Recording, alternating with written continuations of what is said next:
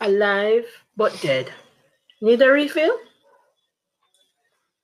I know your deeds.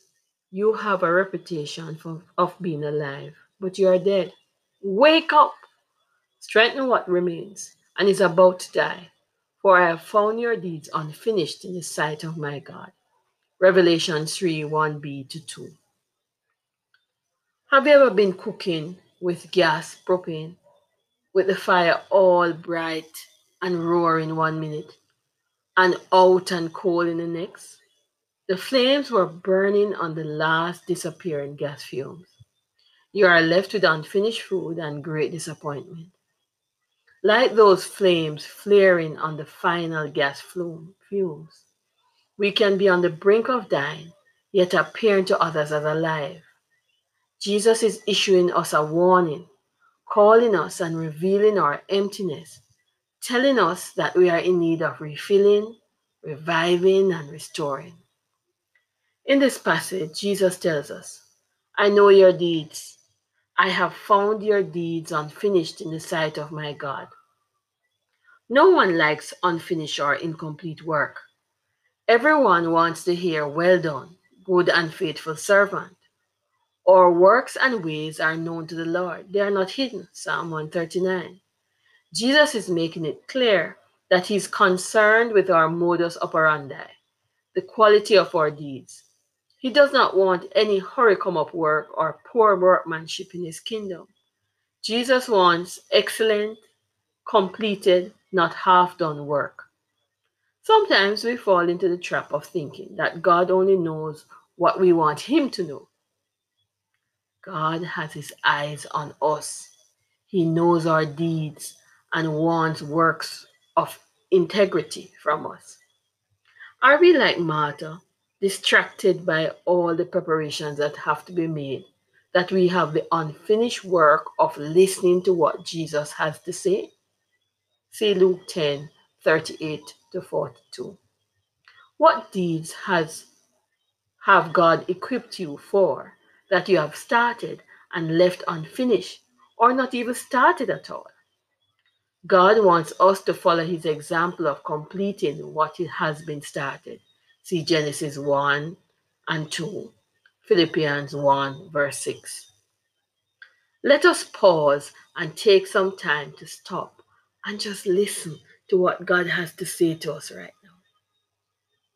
What has God equipped us and called us to that we have abandoned? Like Jonah, it is time to return to the unfinished assignment God has called us to do, his work. The phrase, you have a reputation of being alive, but you are dead, is another set of hard hitting words in this passage from Jesus' mouth. Words like this can cause fights, but Jesus is always a straight talker. He's not a pretender, he doesn't mince words. Normally, when we are told about our reputation, we presume that we have made a good impression, unless you are the woman caught in adultery. This is exactly what Jesus is saying to us. Our reputation that precedes us, and we appear to be alive and active doing exactly what God has called us to do, is only a reflection. It's not the real thing. We are putting on a show of godliness for others, but inside we are dead, lovers of ourselves, and deny God's power to work within us. Wow. Stop. Take a breath. This is rough going. We are no better than the Pharisees that Jesus called out in Matthew 23:27 as whitewashed tombs, pretty on the outside, but full of uncleanliness and deadness on the inside. Just those words alone should bring us to repentance. We have to repent that we have spent time building our reputation versus living our real and abundant life in Jesus. We have to ask Jesus to cleanse us and recreate us in his image through his blood so that we can be made alive in Christ. 1 Corinthians 15, verse 22. As Hebrews 9:14 says, how much more then will the blood of Christ, who through the eternal Spirit offered himself unblemished to God, cleanse our consciences from acts that lead to death, so that we may serve the living God.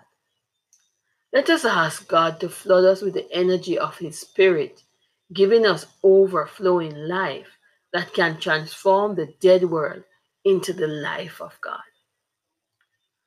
Finally, just when we think it could not get any worse, Jesus commands us to wake up, straighten what remains and is about to die. These words, wake up, indicate that we have been found sleeping on the job, like the disciples in the garden and the 10 virgins, as seen in Matthew 25, verse 5. How utterly humiliating. We have been weighed down with the cares of the world, and the little we have remaining is about to die. Ouch! We have been caught off guard and are sleepy, speechless, and exhausted with sorrow. We are about to lose even more if we don't wake up. That's why it is said, wake up, sleeper, rise from the dead, and Christ will shine on you in Ephesians 5, verse 14. Christ wants to shine on us so that we can strengthen and revive the dying around us.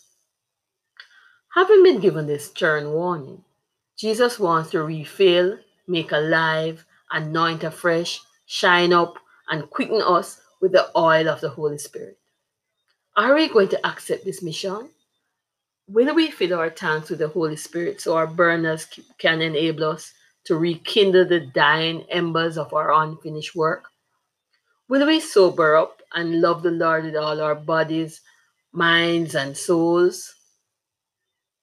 Today, let God set us on fire so that we can move from unfinished deeds to finished deeds, from asleep to fully awake, from pretense and dying remains to truth, strength, and becoming alive through and through. Father, thank you for your warning. We praise you for your willingness to forgive us for our failings. Set us on fire once more so that we may be transformed by your power. In Jesus' name, amen.